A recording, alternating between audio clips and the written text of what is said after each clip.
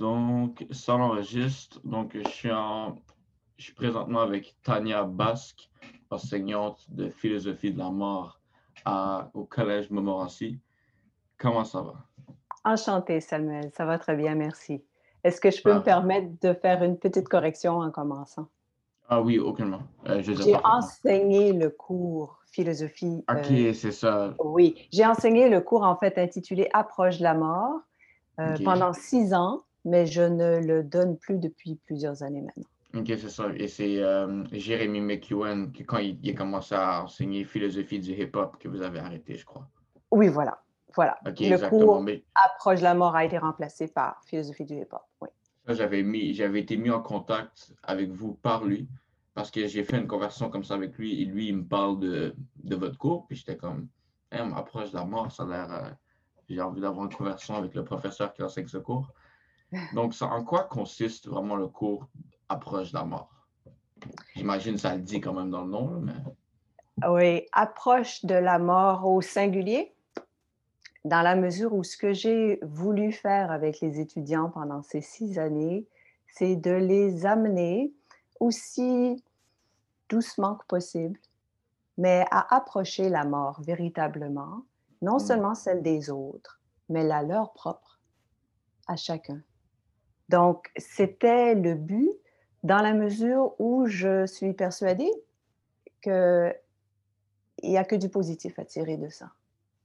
Il n'y a que ok. du positif à tirer d'une confrontation avec notre propre mort. Non, c'est sûr. Et les étudiants ont apprécié, je pense, en général. Puis quand vous dites qu'ils ont apprécié, c'est qu'ils ont apprécié parce que ça les a aidés personnellement ou que ça les a fait comprendre plus de choses ou. J'ai eu des commentaires parce que j'ai fait évaluer le cours, voulant Mhm. avoir un retour sur mon enseignement, sur ce que Ouais, ouais. j'avais construit pour eux, puis je voulais savoir quel impact ça avait. J'ai eu des commentaires qui m'ont beaucoup touchée, puis qui m'ont beaucoup satisfait en même temps, des commentaires du genre: « Mais je me suis jamais sentie aussi vivante que pendant votre cours, madame. » Non, c'est sûr, Euh, parce que c'est. Ouais. ouais, Ah, vous donc je disiez? sortais de votre cours heureux, avec le sentiment de goûter à la vie. Donc, des commentaires comme ceux-là qui, je dois vous dire en toute humilité, qui ont quand même n'étaient pas si nombreux, mais quand même, si le cours a réussi à réaliser ça pour quelques étudiants, moi, je Exactement. suis comblée. C'est pas besoin que ça soit pour tout le monde. S'il y a une personne que ça peut aider, votre but est achevé. Genre, c'est. Et parce que ça a dû aider. Puis vous parliez de qui se sortait plus vivant. Puis c'est ça à faire, c'est que j'ai l'impression que quand on va parler de la mort à quelqu'un, les gens vont le voir vraiment sur un aspect négatif. Mhm. Alors que c'est justement ce qui va te rendre encore plus vivant, réaliser que genre, comme je pourrais sortir de chez moi tantôt, aller travailler, je me fais rentrer dedans par une voiture, c'est fini. Fait que juste Ouais. penser à ça, que c'est à notre porte, n'importe quand, peut nous faire sentir plus vivants. Et selon Ouais. vous, pourquoi vous croyez que les gens, c'est autant commun à la peur de la mort? Pourquoi la peur de la mort est si commune? D'abord, peut-être faire une distinction. Elle est commune, cette peur de la mort, ce tabou de la mort, on pourrait dire. Mhm. Vous l'avez Comme, évoqué ouais, dans ouais, nos comme je voulais. communications par Ouais. courriel. Oui, c'est ça. La mort est tabou. Alors, on ne veut pas en parler. On ne veut pas en parler parce qu'on en a peur. Je répondrai peut-être juste un tout petit peu à côté de votre question. Je vais essayer d'y revenir. C'est pas sans lien avec votre question, ce que je vais vous dire. Non, non, non, vous pouvez aller Le, n'importe où. le tabou de la mort, vous savez que c'est quelque chose de très occidental et très récent. Et très OK. récent. Il n'est pas question de dire que les gens ailleurs qu'en Occident et à d'autres époques n'avaient pas peur de la mort, d'accord? Et quand vous Euh, dites récent, c'est quoi récent? Suite à la Deuxième Guerre mondiale, OK, figurez-vous. OK, OK. Ouais, c'est après le... Bon, on pense à peu près, mais ce sont, vous savez, des points de repère un peu grossiers. Mais en grosso Ouais, ouais, modo, ouais. depuis la fin de la Deuxième Guerre mondiale, la mort est devenue tabou. Et puis, il y a des raisons à ça. Je vous en mentionne quelques-unes, notamment les avancées de la médecine, OK. qui ont fait en sorte que la mort recule. Je veux dire, il y a de plus en plus de maladies qui peuvent être soignées, donc la mort recule sous le pouvoir de la médecine, et le pouvoir de guérir de la médecine qui est extraordinaire, dont on ne peut que se réjouir, d'accord? Mais en même temps, la mort est devenue quelque chose à éviter, justement, qui, comme ça peut être évité, alors on s'est mis à l'aborder avec plus de... moins de facilité. Moins de facilité. Ouais. La mort a été comme évacuée, si vous voulez. C'est pas normal, presque, de mourir. Parce que On la essaie toujours médecine... de la repousser. Genre. Ouais, puis on réussit souvent. On réussit. Uh-huh. Alors, à partir de ce moment-là, la mort arrive comme une injustice, comme quelque chose d'inimaginable, presque. Donc, on l'aborde avec moins d'aisance. À cause de ça, donc, à cause aussi de la place beaucoup plus importante que prend l'individu aujourd'hui. Mm-hmm. Si on recule loin, loin dans le temps, au Moyen Âge, avant d'être un individu, est-ce que vous saviez qu'on faisait d'abord et avant tout partie d'une communauté? Ouais. OK? Alors, avant d'être personnel, la mort, c'était quelque chose de naturel et qui Comme la n'était pas... naissance. Oui, oui, tout à fait. Et puis, c'était moins un individu qui mourait qu'un membre d'une communauté qui allait continuer, même après la mort de l'un de ses membres. Ouais. Donc, si moi, j'avais entrepris quelque chose comme je ne sais pas moi, j'entretenais ma ferme, j'avais une ferme, ou j'avais une entreprise, j'étais forgeron, disons, dans le village, Mm-hmm. ma mort n'allait pas signer l'arrêt de mon entreprise, mon Parce fils que vous faisiez allait poursuivre. partie de quelque chose de plus gros. Exactement. Mais là, c'est dur de dater le phénomène, vous savez, mais au fur et à mesure que l'histoire s'est déroulée, on s'est mis à se détacher de la communauté et à se Mm-hmm. comprendre de plus en plus comme un individu Exact, ouais. unique, irremplaçable. Alors, à partir de ce moment-là, vous comprenez que quand la mort arrive et atteint un individu unique, irremplaçable, elle est terrible. Alors, on veut d'autant moins y penser, on veut d'autant moins s'y confronter. C'est aussi, je crois, un produit de l'ego aussi, notre sens d'individualité, comme vous êtes en train de dire. Ah oui. Quand on a tellement un sens, c'est comme on est nous, c'est notre monde, tout ça. L'idée de penser que ça va arrêter Mm. peut nous terrifier. On est genre, ah, Oui. mais qu'est-ce qui arrive? Puis le plus, non seulement que ça peut arrêter, parce qu'on s'habitue à cette expérience, puis juste le fait que ça peut arrêter, ça peut nous faire peur. Le fait qu'on ne sait pas qu'est-ce qui arrive. Oui, tout à fait. Puis, Ouais. ça, c'est un... Puis, quand on parlait de... Ben, vous parliez de... qu'on repoussait toujours la mort. J'avais entendu... Je ne sais plus si où que j'avais entendu ça, mais c'était un philosophe qui parlait que... qui trouvait que c'était lui, c'était en anglais, il parlait que c'était absurde pour lui la phrase comme I saved your life ou t'as sauvé ma vie. Parce qu'il y a no such thing as sauver ma vie, t'as juste prolongé genre repousser ma mort, comme vous disiez, genre. Oui, parce que la mort est une chose certaine, ouais. Exactement. Et indéterminée. On ne sait pas quand elle va arriver. Comme je vous disais, je pourrais sortir de chez moi tantôt, puis ça pourrait arriver autant que ça peut arriver dans 50 ans, on ne sait pas. Tout à fait, tout à fait. Et vous disiez, de réaliser ça me rend plus vivant. Ben oui, parce que quand on réalise qu'un jour, cette respiration que je prends, je ne pourrai plus la prendre, je suis tout de suite renvoyée au fait que, en ce moment, je suis vivante. Je suis vivante. Donc, ça nous tire de la banalité du quotidien, puis de la routine qui fait que, on dort la plupart du temps. Combien de Ouais, fois est-ce, combien de fois est-ce qu'on se dit, j'ai pas vu la journée passée, j'ai pas vu la semaine passée, si on on... vit en, euh, désolé pour l'anglicisme, mais c'est pas si c'est un anglicisme, autopilote. Oui, Fait comme des qu'on endormis. continue avec peu importe ce qui est exactement, peu importe ce qui Ouais. arrive alentour de nous, on suit ce petit chemin-là, puis c'est là qui nous fait dire comme oh, j'ai pas vu la semaine passée ou j'ai pas vu cette journée-là passer. Parce qu'on est tellement, on se fait contrôler par la main visible, si vous voulez, qui fait juste qu'on on va par là sans vraiment se dire comme OK, je vis en ce moment et demain, ça pourrait être fini. Ouais. et on laisse les autres décider à notre place parce que justement, on n'est pas ancré en nous-mêmes. Bon, cela dit, c'est assez illusoire et c'est illusoire de penser qu'on pourrait toujours être ancré dans le moment présent, hein, puis ne plus jamais avoir à dire « Oh, j'ai pas vu la journée passée ». Bon, mais si on pouvait quand même ancrer cette certitude de la mort qui va arriver un jour en nous, quelque part, ben, je pense que ça nous ancre davantage dans l'existence. Non, c'est sûr. Ouais. Qu'est-ce que vous pensez de la peine de mort?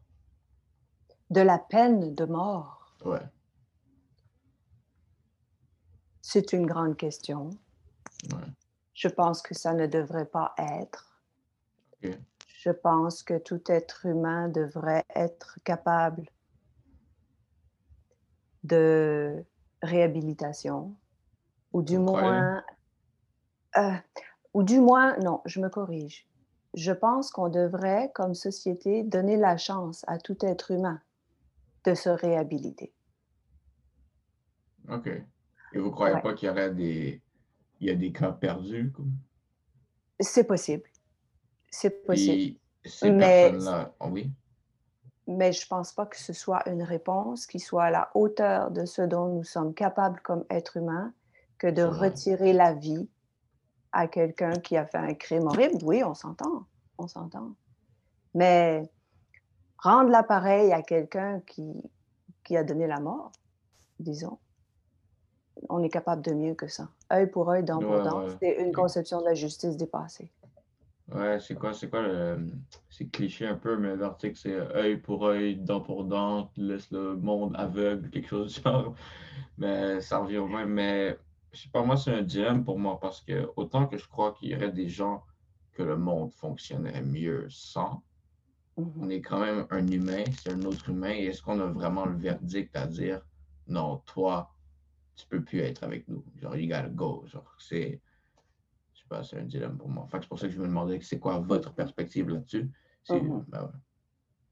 Mais ça fait intervenir la conception de la justice, comme je vous dis, hein, et puis ça, à mes yeux aussi, ça met en jeu la capacité de pardon que nous avons comme être humain. Je ne veux pas dire qu'il n'y ait pas des choses qui ne puissent pas être pardonnées, par contre. Je pense qu'il y a des choses qui sont du moins très difficiles à pardonner. Mhm. Mais ça met certainement en jeu cette capacité de pardon que nous avons et notre capacité d'amour qui, je pense, nous élève, nous, êtres humains, à ce qu'on est capable de mieux. Ouais, OK. Puis là, on parlait de que nous, ou dire quelqu'un d'autre qui choisit que telle personne ne devrait pas vivre. Vous croyez quoi quand quelqu'un décide que lui, il voudrait plus vivre? On va dire, je sais plus c'est quoi le nom, quand quelqu'un est très malade et il veut Mhm. anesthésie? Est-ce que Ah, c'est... parlez-vous du suicide ou vous parlez de l'aide médicale à mourir? Bon, je voudrais arriver dans le suicide aussi, mais en ce moment, je parle OK. plus de l'aide médicale à mourir. L'aide médicale à mourir. Vous me demandez ce que je pense de ça? Exactement. Je pense que c'est extrêmement difficile de décider Mhm. pour quelqu'un d'autre ce qu'il Ouais. est mieux pour lui ou elle de faire avec sa vie. Mais c'est ça que je dis, c'est quand la personne, elle veut. Oui, oui, OK. oui. Là, c'est ça. En d'autres mots, c'est très délicat et j'ai beaucoup de choses à vous dire à ce sujet-là, mais je ne voudrais pas qu'il soit retenu de ce que je vais dire, qu'on ne doit pas, hein, euh, aider les gens à mourir. C'est pas ça du tout que je veux dire. Donc, c'est très difficile de se prononcer sur tous les cas.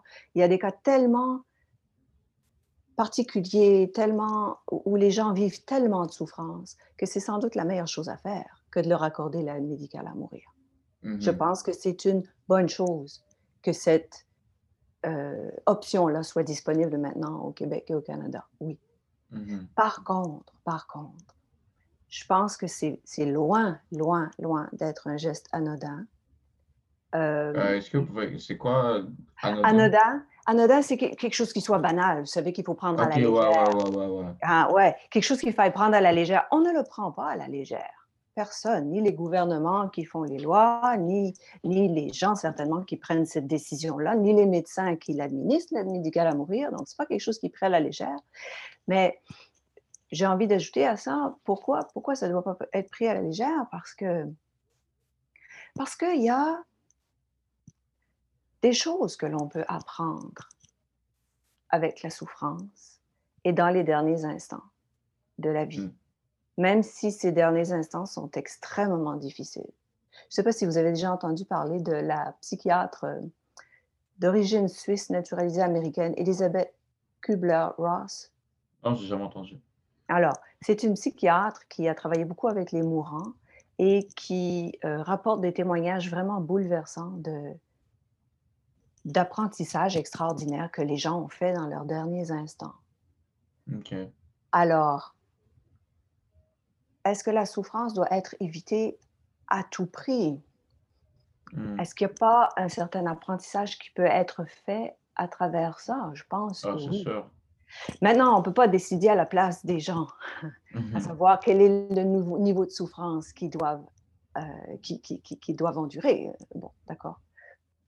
Et puis l'autre chose que j'ai à ajouter qui me fait penser que l'aide médicale à mourir doit être abordée avec beaucoup de prudence et beaucoup de réserve, c'est le fait que aujourd'hui, depuis la modernité, on tend à vouloir tout contrôler, vous savez.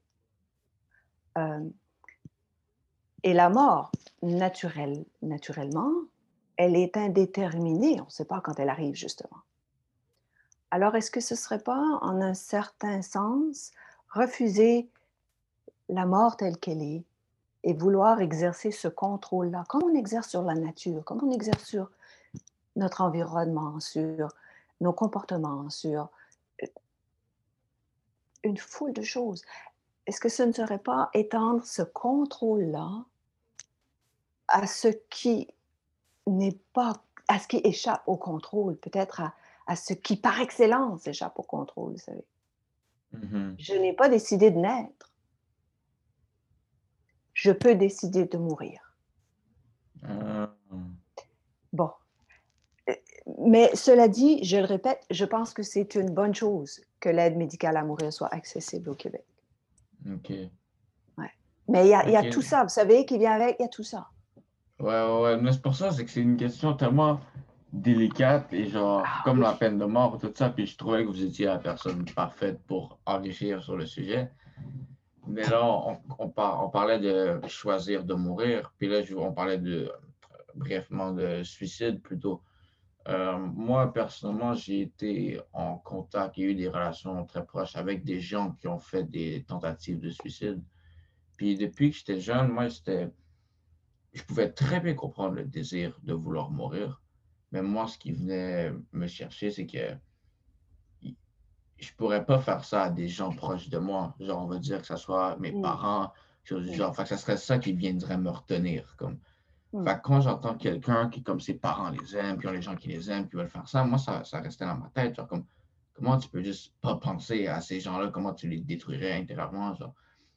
Puis à un point, si je comprends, c'est que dans la tête d'une personne, notre cerveau est vraiment complexe. Donc, dans la tête d'une personne, ça Oh, peut arriver que ça peut arriver que ça devient tellement insupportable que malgré tous les autres euh, contraintes externes, on a l'impression que la seule solution, c'est d'en finir. Et c'est quoi votre opinion face à ça?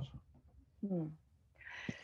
Vous savez, je n'ai pas la prétention d'avoir toutes les réponses, ou encore moins des réponses définitives Non, à ce on est des problème-là humains, on est qui est des humains. énorme. Mais, Exactement. mais c'est aussi que ça implique toute une dimension psychologique pour laquelle moi, je ne suis pas formée. Mhm. Non, non, c'est Euh, sûr. Par contre, ce que je peux vous dire, euh, selon ce que j'en sais, Ouais, exact. euh, c'est que la mort n'est plus... La mort peut s'effacer, la vision de la mort peut s'effacer. Ça, les sociologues l'ont démontré. Lorsque l'individu disparaît dans une collectivité, justement. OK? C'est comme ça. Vous pouvez Ouais, enchérir, OK. j'explique. Parfait, J'explique et vous allez voir, je vais revenir à la question du suicide tout à l'heure. parfait, Euh, parfait.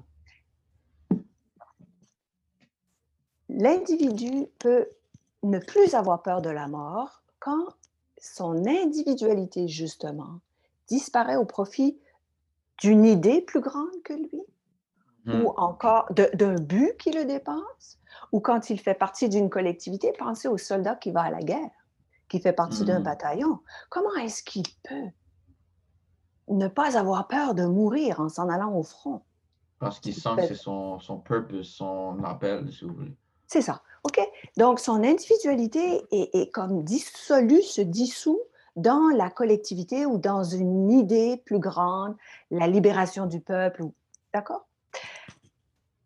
Alors, peut-être que dans cette volonté d'en finir, peut-être que dans le suicide, OK? Il y a, il y a cette prise avec moi-même. Vous savez ce que. C'est comme si j'étais. C'est peut-être ça. Je suis pris dans mon individualité. Mhm. Comme emprisonné dans les liens de mon ego, en quelque sorte. Ouais, ouais. Et si on amenait les gens à sortir d'eux-mêmes, justement, OK. en les mettant au service des autres? Je ne sais pas. Je ne sais pas. Je m'interroge, d'accord? C'est vraiment une Ouais, ouais. Non, interrogation non, que c'est. j'ai. Est-ce que ça ne pourrait pas aider ces gens qui sont si désespérés? Parce que ce que veulent les gens, finalement, qui sont suicidaires, c'est c'est pas arrêter de vivre, c'est oublier leurs problèmes. Est-ce que leurs problèmes Exactement. ne pourraient pas être réglés s'ils En sortaient aidant d'eux-mêmes? les problèmes d'un autre. Oui, en sortant Parce que d'eux-mêmes. ça te met, je reparle de purpose. C'est quoi la version en français, purpose? Ah, un but, Ouais, ouais, ouais. une mission, si vous voulez. Exactement, une Ouais. mission. Fait que, genre, on va dire. C'est pour ça que j'ai l'impression de nos jours, puis ça, on pourra en arriver plus tard.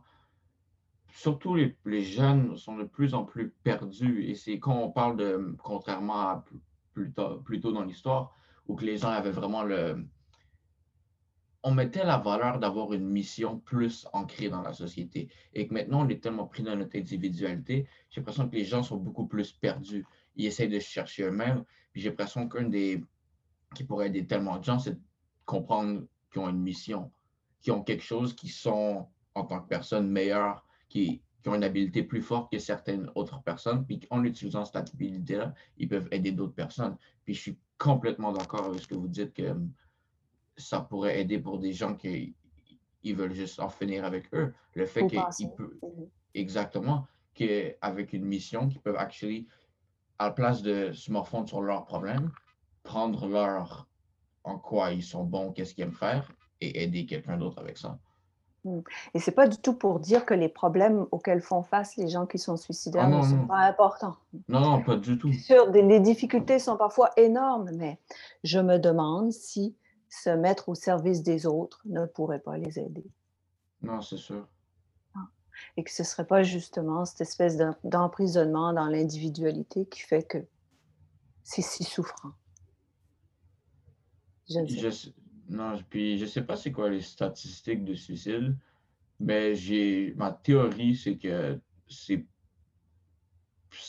assez élevé, juste parce que je sais que les statistiques de dépression, surtout au sujet des jeunes, sont beaucoup plus Mhm, élevées maintenant que jamais auparavant. mhm. Puis c'est quoi, selon vous, une des raisons pour ça? Plus, pas nécessairement suicide, mais aussi dépression, là. Ben là encore, ça touche beaucoup à la psychologie, en Ouais, quoi c'est je pas ne votre suis pas. domaine, mais encore Ouais, là, c'est on est pas des vraiment. humains qui parlent, là. C'est pas. Ouais, mais ça m'empêche pas de réfléchir à ces choses-là malgré Exactement, comme tout. je dis, on est Et des puis, humains qui parlent, puis. et moi, il y a une chose que j'observe, puis je le vois très clairement à cause de mon âge. J'ai pas connu, moi, les réseaux sociaux, vous savez, puis cette espèce Mhm. d'exposition. C'est que moi, ça m'intimide de paraître sur YouTube. C'est pas naturel. C'est être vu par tout le monde. C'est pas rien. Et Ben, donc, devoir se mais démarquer, vous le réalisez. Vous ben, le réalisez, mais quelqu'un ouais, qui a juste grandi là-dedans, bon, ça devient la norme, vous comprenez? ben oui, c'est sûr, c'est sûr. Mais donc, la réalité est telle aujourd'hui que tout le monde veut se mettre en scène. Tout le monde veut justement faire valoir son unicité, puis son individualité, puis de regardez-moi comme je suis spécial. Et c'est pas pour nier que chacun est spécial, c'est pas la pensée que j'ai, mais il y a cette espèce de compétition qui fait que chacun veut se mettre en valeur, donc chacun accentue son individualité, puis ben, parmi tout ça, les millions de personnes qui se mettent en scène, comment voulez-vous vous démarquer? Et donc, peut-être que ça contribue au malaise qu'on observe aujourd'hui. Moi, quand je parlais que j'ai connu des gens personnels qui, comme, ils ont eu une expérience avec au moins une tentative de suicide, c'est des personnes, puis je leur faisais rappeler souvent, mais qui étaient tout le temps sur leur téléphone. Puis ça devenait presque une addiction, c'est que, on va dire, on fait quelque chose et au moment, ils vont ouvrir leur téléphone, ouvrir Instagram ou réseaux sociaux, quand tu leur demandes pourquoi tu fais ça, on est en train de faire whatever, ils vont se dire comme oh, je sais pas, j'ai même pas réalisé. Fait que ça devient une addiction et tout ce que tu fais, c'est scroll et regarder la vie de quelqu'un d'autre. Et que tu le veuilles ou non, subconsciemment, une partie de toi se compare. Genre, ah, telle personne a ça, ah, moi j'ai pas ça, moi j'ai. Et vous vous comparez à quoi? Je dis vous, je parle en général. Exactement, On se un compare à autre quoi? humain. À une image, même pas, à une C'est vrai. image. Parce que c'est tous des masques. Mais bien sûr. Pourquoi les gens adorent poster et faire ça sur les médias sociaux? Parce que c'est pas nécessairement le vrai cadre de toi. C'est le seul truc de toi que tu peux avoir un contrôle dessus. Genre, ah, c'est la personnalité que je veux être, que je mets là-dessus. Genre, ouais, exactement. Fait que tu as l'impression que tout le monde est comme ça. Alors que quand tu commences. Les mêmes personnes que je vous parle qui étaient vraiment à des places mentalement pas bien, tu regarderais leurs médias sociaux et tu as l'impression que leur vie va parfaitement. Mais tu les connais personnellement et tu sais que dans leur tête, comme ça va pas bien. Et c'est tellement facile, sous l'anonymat d'un pseudonyme, de faire un commentaire désobligeant, désagréable à quelqu'un qui a publié tel truc, et on est exposé à tout ça, et c'est extrêmement difficile à gérer. Moi, quand je retournais à la maison, même si je me faisais intimider à l'école, quand je retournais à la T'avais une maison, paix. j'avais la paix. Alors que maintenant, ça finit pas. Jamais. Mais ouais, c'est quelque chose aussi. Comme. Non, j'avais oublié. Attends, j'avais quelque chose en tête. Ah, j'ai oublié. Mais ouais, c'est juste le fait que tu crées un cadre sur toi, puis que ça fait que quand on vient à comparer, tu vas juste te comparer, puis tu as vraiment l'impression, autant que tu sais que c'est une image, un bout de toi dans ton subconscient se compare à les images des autres. Et là, tu te dis, ah, moi, je ne suis pas comme ça. Sachant pas que cette personne est peut-être dans une situation pire que toi mentalement ou juste en autour d'elle, mais tu ne fais pas le savoir parce que c'est pas ça que la personne veut mettre. La personne veut se valoriser elle-même et genre dire, ah non, moi, je vais être comme ça et tout le monde va. Puis, ouais. Et si chacun se rappelait qu'il était mortel, qu'il allait mourir un jour, est-ce qu'on se laisserait prendre aussi facilement par ces images-là? Non, non, moi, c'est un des trucs J'ai qui m'a aidé le l'impression plus que non. pour de l'anxiété. J'ai eu une période, on va dire, j'ai eu une période où j'avais plus, c'était anxiété sociale. Puis un des trucs qui m'aidait beaucoup, c'est juste je marche et je réalise comme dans 100 ans, pratiquement personne des gens que je vois autour va être là. Puis sur tout le temps de l'univers, ben, comme la Terre est en fonction, et même avant la Terre, juste l'univers, il y a d'autres galaxies, je suis tellement petit et telle personne que tu commencerais à donner une trop grosse importance à son opinion. C'est un petit grain de sable. Puis comme moi, je suis un petit grain de sable. Fait que, en tout cas, c'est plus facile à dire qu'à exécuter. Mais c'est juste un petit truc qui m'avait aidé. Si ça peut aider quelqu'un qui regarde. C'est juste ce que vous dites. Oui. Ouais. Oui. Et en même temps, ça me rappelle, vous savez, ce que le philosophe Blaise Pascal du XVIIe siècle appelait les deux infinis. Je suis un grain de sable dans l'univers. Mais en même temps, je suis grande parce que je suis capable de savoir ça. Parce que je suis capable de réaliser ça, parce que je suis capable de penser. C'est comme, ça revient à quand on parlait de quand une personne va s'ouvrir plus à l'indifférence à la mort quand il y a une mission plus grande que lui. C'est comment je vois ça, c'est que c'était un artiste que j'aime beaucoup qui s'appelle Jay Electronica, puis une phrase qu'il dit dans une de ses chansons, c'est, il dit In order to be a master, you must submit to a master. Puis comment moi je vois ça, c'est en te voyant comme juste un petit soldat de l'univers. Comme t'es l'univers. Tu vois un autre humain, t'es comme lui. Puis c'est juste ta petite mission ici. Puis c'est pour. Tu fais partie de cette collectivité. Puis ça revient avec ce que vous disiez de comme. Ça enlève la mentalité de l'individuel. Genre, trop pris dans son individualité. Moi, je suis moi, je fais ce que le monde est moi, c'est moi versus le monde. Alors que quand tu as Mhm. vraiment un sens de collectivité avec juste la société entre toi ou juste l'univers, ça te met plus paisible et, selon moi, confortable avec ta propre mort. Ouais, et ça donne du sens aux actions. Mhm. Et Il y a un ça autre sujet, permet oui. oui, allez-y, je vous en Non, prie, non, non, non, allez. vous continuez, je ne veux pas vous couper là. Vous Je dites pense ça que j'ai permet. oublié ce que j'allais Ok, dire. c'est parfait. Allez-y avec votre Je sais pas si vous êtes familier. C'est une sorte de drogue appelée DMT.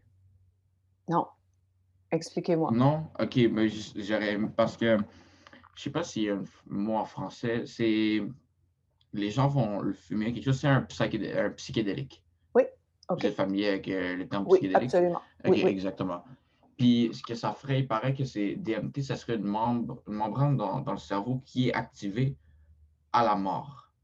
Puis les OK. gens qui font des témoignages, qui ont essayé cette drogue, ça durait. Moi, j'ai jamais fait cette drogue, mais je suis fasciné par ce sujet. Fait que j'ai Mhm, fait quelques recherches, mais pas assez pour vraiment pouvoir en parler longtemps. Puis justement, je parlais avec quelqu'un qui il en a déjà fait. Puis comment il m'expliquait ça, c'est que ça dure environ 15 minutes. 15 minutes, puis c'est pas un truc que tu peux être actif en le faisant.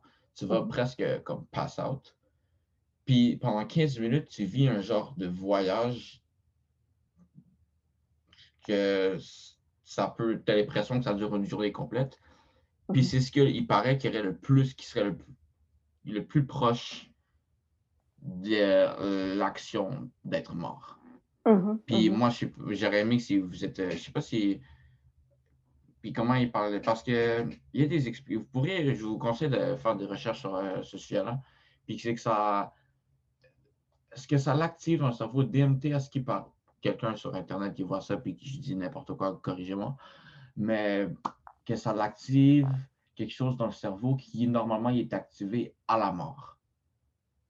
Ça vous dit rien? Euh, vous parlez de l'atteinte. Attends. Moi, je pense à Je vous, en- l'atteinte vous vers figez un droit. peu. Attends, je vous entends mal. Le système limbique, le siège de la mémoire, qui serait, enfin, ce que je vous dis, ce sont des parties du cerveau qui ont été identifiées Vous comme... m'entendez bien? Oui, je vous entends bien. Est-ce que vous Ok, m'avez perdu? ouais, je vous ai un peu perdu pendant comme les derniers 20 secondes, 15 secondes. OK, je vais répéter alors ce que je Merci, disais. merci. C'est une bonne idée? Oui. Ouais, ouais, Alors, parfait. moi, alors, il y a des scientifiques qui ont essayé d'expliquer les expériences de mort imminente.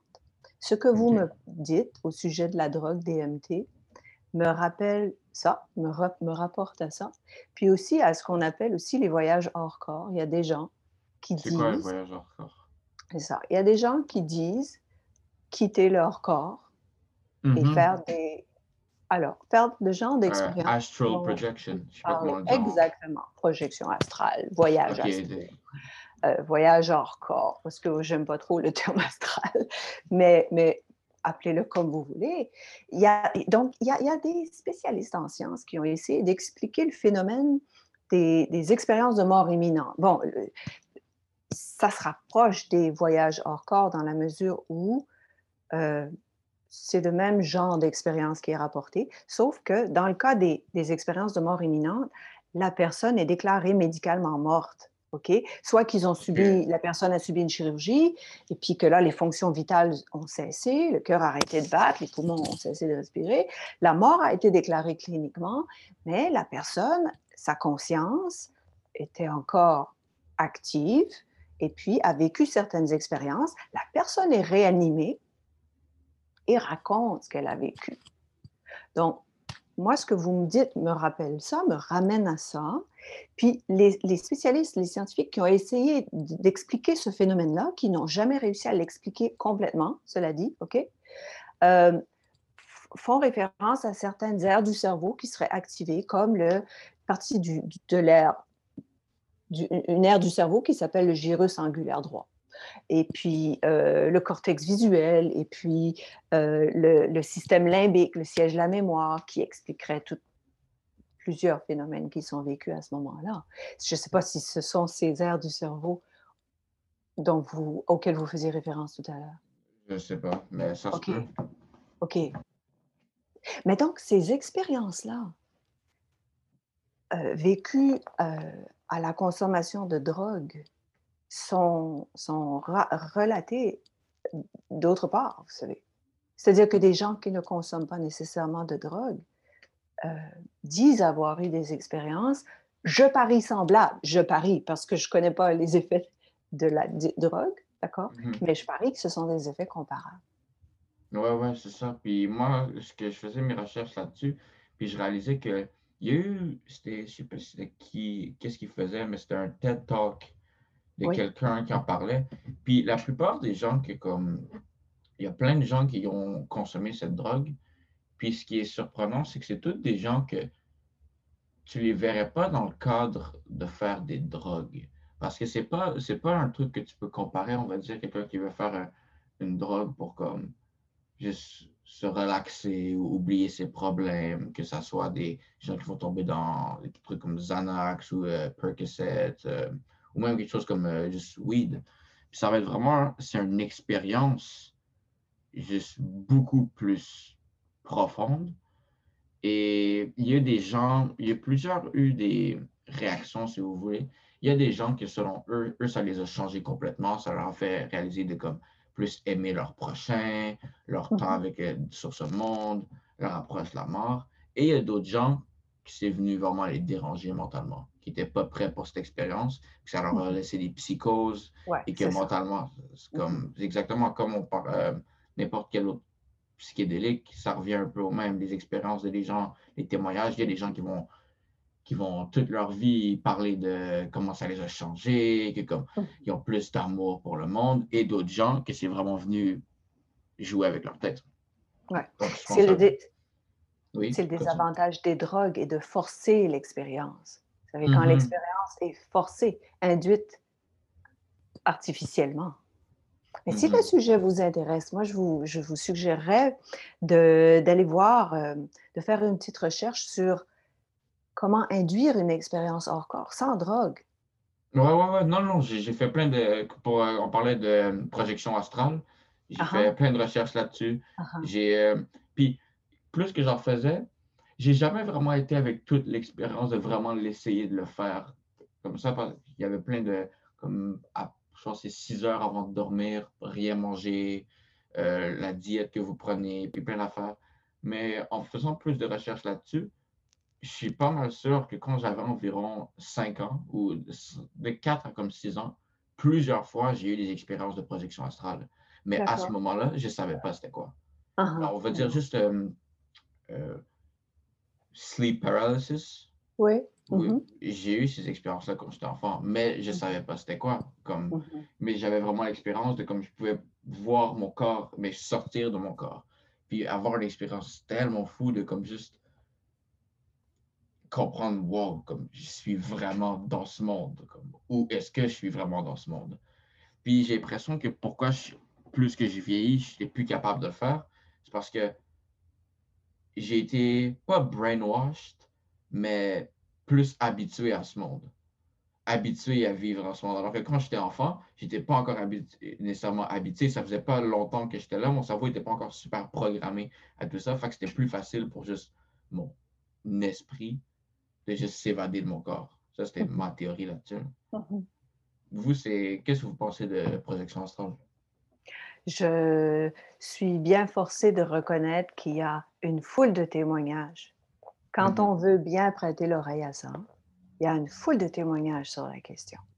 mhm. Euh, Vous avez déjà eu une expérience comme ça ou non? non, Ok. non, personnellement, non. Mais voilà, tant que moi, j'en aurais pas fait l'expérience, c'est tout ce que je peux faire. Ce que je peux faire de plus rigoureux, c'est de reconnaître ces témoignages-là. Moi, je suis pas prête à repousser ça du revers de la main en disant: «C'est de la foutaise». Non, non, non, non. Il y a une foule de gens qui disent avoir vécu des choses comme ça. Hem Et donc je pense que la posture la plus rigoureuse, c'est de ne pas nier, on peut pas nier, heu, mais de ne pas croire non plus, d'être ouvert, d'attendre et d'explorer. Mhm. J'ai lu plein de témoignages, qui vont en ce sens-là. Puis c'est quoi, vous croyez, le lien entre ça et la... Est-ce que vous croyez qu'il y a un lien nécessairement entre la projection astrale et la mort? Alors si on ne se réduit pas à notre corps, Mhm. ce que je pense, OK? Hem Et qu'il y a quelque chose après la mort, ben, cette partie-là qui, selon les dires de ceux qui en ont fait l'expérience, se détache du corps, il est possible qu'elle reste après. Ça doit être ça qui Ok. reste, s'il Ouais. y a quelque chose après la mort. Et vous, c'est quoi votre opinion personnelle face à ce qui serait après la mort? Oh, on est tous des humains, on n'a tous aucune idée, autant qu'on veut se dire, ah non, moi je dis que c'est ça, personne n'a aucune idée qu'est-ce qui arrive après la mort. Mais vous, Ouais. c'est quoi votre opinion personnelle face à ça? Ça vaut ce que ça vaut. Euh, Il y a ok, plein de non, gens qui ont des opinions contraires qui auraient autant de valeur que la mienne. C'est qu'une opinion. Par non, non, contre, exactement, exactement. ouais, par contre, j'ai tendance à penser, puisque, en toute cohérence, nous ne nous réduisons pas à notre corps. J'en suis Je le pense. J'ai l'impression qu'il y a une partie de nous qui survit. J'en ai pas de preuves, j'en ai pas fait l'expérience. Moi-même, je me suis pas détachée de mon corps, mais j'ai tendance à penser que oui, il y a quelque chose de Et nous qui vous, perdure après. et vous pensez quoi de la réincarnation? Vous avez des questions difficiles. Ouais, La ben, ré je me dis que c'est à vous que ça serait intéressant d'entendre ces questions-là. Mais vous savez, dans ce champ-là, c'est tellement, vous savez, on n'est Puis pas dans le je domaine. comprends que j'arrive pas dans votre domaine nécessairement, Non, non, mais non. comment je vois ça, c'est que vous êtes juste un autre humain. Puis pour moi, je suis curieux de voir des sujets qui m'intéressent, l'opinion d'un autre humain face à ça. Puis je trouvais que vous serez un expert. Je suis intéressé à votre opinion là-dessus. Oui, oui, oui. Non, non, mais vous ne vous sentez pas du tout inconfortable, mal à l'aise de me poser cette question-là. Je dis juste que c'est une question difficile dans la mesure où, pas que ce ne soit pas dans mon domaine, c'est sûr qu'on réfléchit à ces choses-là. Mhm. Je veux dire, bien sûr, quand Moi, on je crois que s'interroge sur la mort. si tu es un humain, selon moi, c'est dans ton domaine, là. Ben oui, mais la raison pour laquelle je dis que c'est une question difficile, c'est que là, on est dans le domaine des conjectures, vous savez. Mhm. On pourrait dire que la réincarnation, c'est juste une façon de voir les choses, que finalement, s'il y a quelque chose de notre âme qui reste après la mort, ben, quand elle se réincarne dans un autre corps, est-ce qu'il y a vraiment quelque chose de la personnalité antérieure qui demeure? Je ne sais pas. En même temps, il y a des témoignages qui, de gens qui ont des souvenirs, hein, qui disent Ouais, avoir des déjà souvenirs, vu, en tout cas. Ah, les déjà-vus, ça, c'est c'est une différent, autre c'est histoire. différent. Oui, mais vous savez, des gens qui se souviennent de choses qui se seraient passées, Dans une 100 vie ans antérieure. avant. 100 ans Ouais. avant, oui, c'est ça. Puis qui peuvent identifier des lieux, puis qui peuvent identifier. Il y a ce phénomène-là qui tend à nous faire penser que ben, la réincarnation serait une réalité. Mais réincarnation, ça veut dire quoi? Ça veut dire que je reste la même âme dans un autre corps? Est-ce que c'est ça? Qu'est-ce qui reste de moi si, et là, c'est ça, il faut supposer un tas de choses. Il faut supposer qu'il y a quelque chose de moi qui reste après la mort. Et qu'est-ce qui reste? Et ce qui en reste, quand elle se réincarne dans un autre corps, avec une autre expérience, un autre contexte, un autre environnement, est-ce que c'est encore moi? Est-ce que... Donc, c'est très complexe. Et on est dans le domaine de la conjecture, vous savez. Bon, mais en même temps, Je vous réponds très mal, hein, je vous réponds Ah pas non, non, vraiment, en fait. non. Ah non, je m'attendais pas à il n'y a pas de réponse fixe, c'est C'est juste votre ça, voilà. opinion.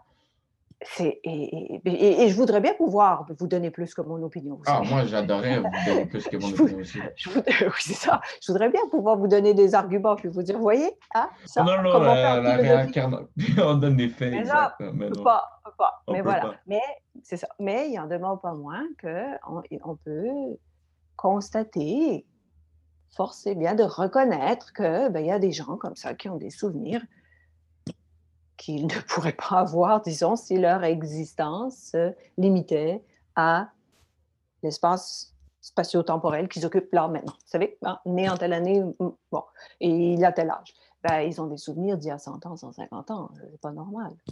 Mhm. Il y a de ces témoignages qui existent. Que voulez-vous en conclure? C'est ça, conclure quoi que ce C'est pas soit. nécessairement en conclure, c'est juste absorber l'information que telle personne a ce témoignage-là.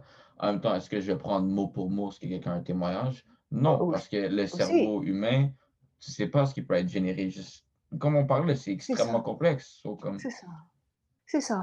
Qui vous dit que Qui vous dit que quand on a l'impression, quand certaines personnes ont l'impression de sortir de leur corps, c'est pas une ruse du cerveau, il y a pas quelque chose qui se passe. Bon, en même temps, je pense pas qu'on se réduise à un paquet de neurones. Vous hmm, savez? Non, il y a quelque chose comme l'esprit. Je veux dire, vous pouvez disséquer tous les cerveaux que vous voudrez, vous trouverez jamais une idée. Vous trouverez jamais une idée. Les scientifiques ne savent pas encore où est le siège de la conscience. Où dans notre cerveau, quelle structure de notre cerveau permet la conscience? Ils ne savent pas encore ça. hmm. Alors, je ne sais plus où je voulais en venir. Là, souvent. Là, souvent. On va arriver proche d'une conclusion. Euh, vous, personnellement, si euh, attends, c'était quoi? Ouais, c'est ça. On revient plus proche du sujet du suicide. Quelqu'un qu'en ce moment, ça va pas dans sa tête, que ça soit externe, surtout avec les situations externes qu'on vit en ce moment avec dû au Oui, COVID. Il y a oui. beaucoup de scénarios qui peuvent en dire, pas nécessairement juste à cause du COVID, mais le confinement. Il y a des gens Mhm, qui vont être confinés avec des gens très nécessairement toxiques pour eux, que juste leur environnement est vraiment pas bon. mhm, Puis ils voient que la seule solution, c'est d'en finir. mhm. Qu'est-ce que vous diriez à ces personnes-là? Allez chercher de l'aide. Ne restez pas Mhm. seul. Allez chercher de l'aide auprès de professionnels qui sont capables de vous aider. Ce n'est pas anormal ce que vous vivez. C'est tout à fait normal. Non, c'est C'est tout une à fait normal. expérience partagée par une foule de gens. Allez chercher de l'aide. Allez dans vos écoles. Il y a des gens là pour vous aider, qui sont prêts à le faire avec tout leur cœur et gratuitement. Euh, Adressez-vous à des gens capables de vous aider. Parlez à vos amis, ne serait-ce qu'en virtuel. Euh, Activez votre réseau social. Ne restez pas seul. Mm. Mhm. OK. Ben, merci, Tania Basque, d'avoir pris votre temps pour cette conversation. Et Ça, ça m'a fait plaisir, Samuel.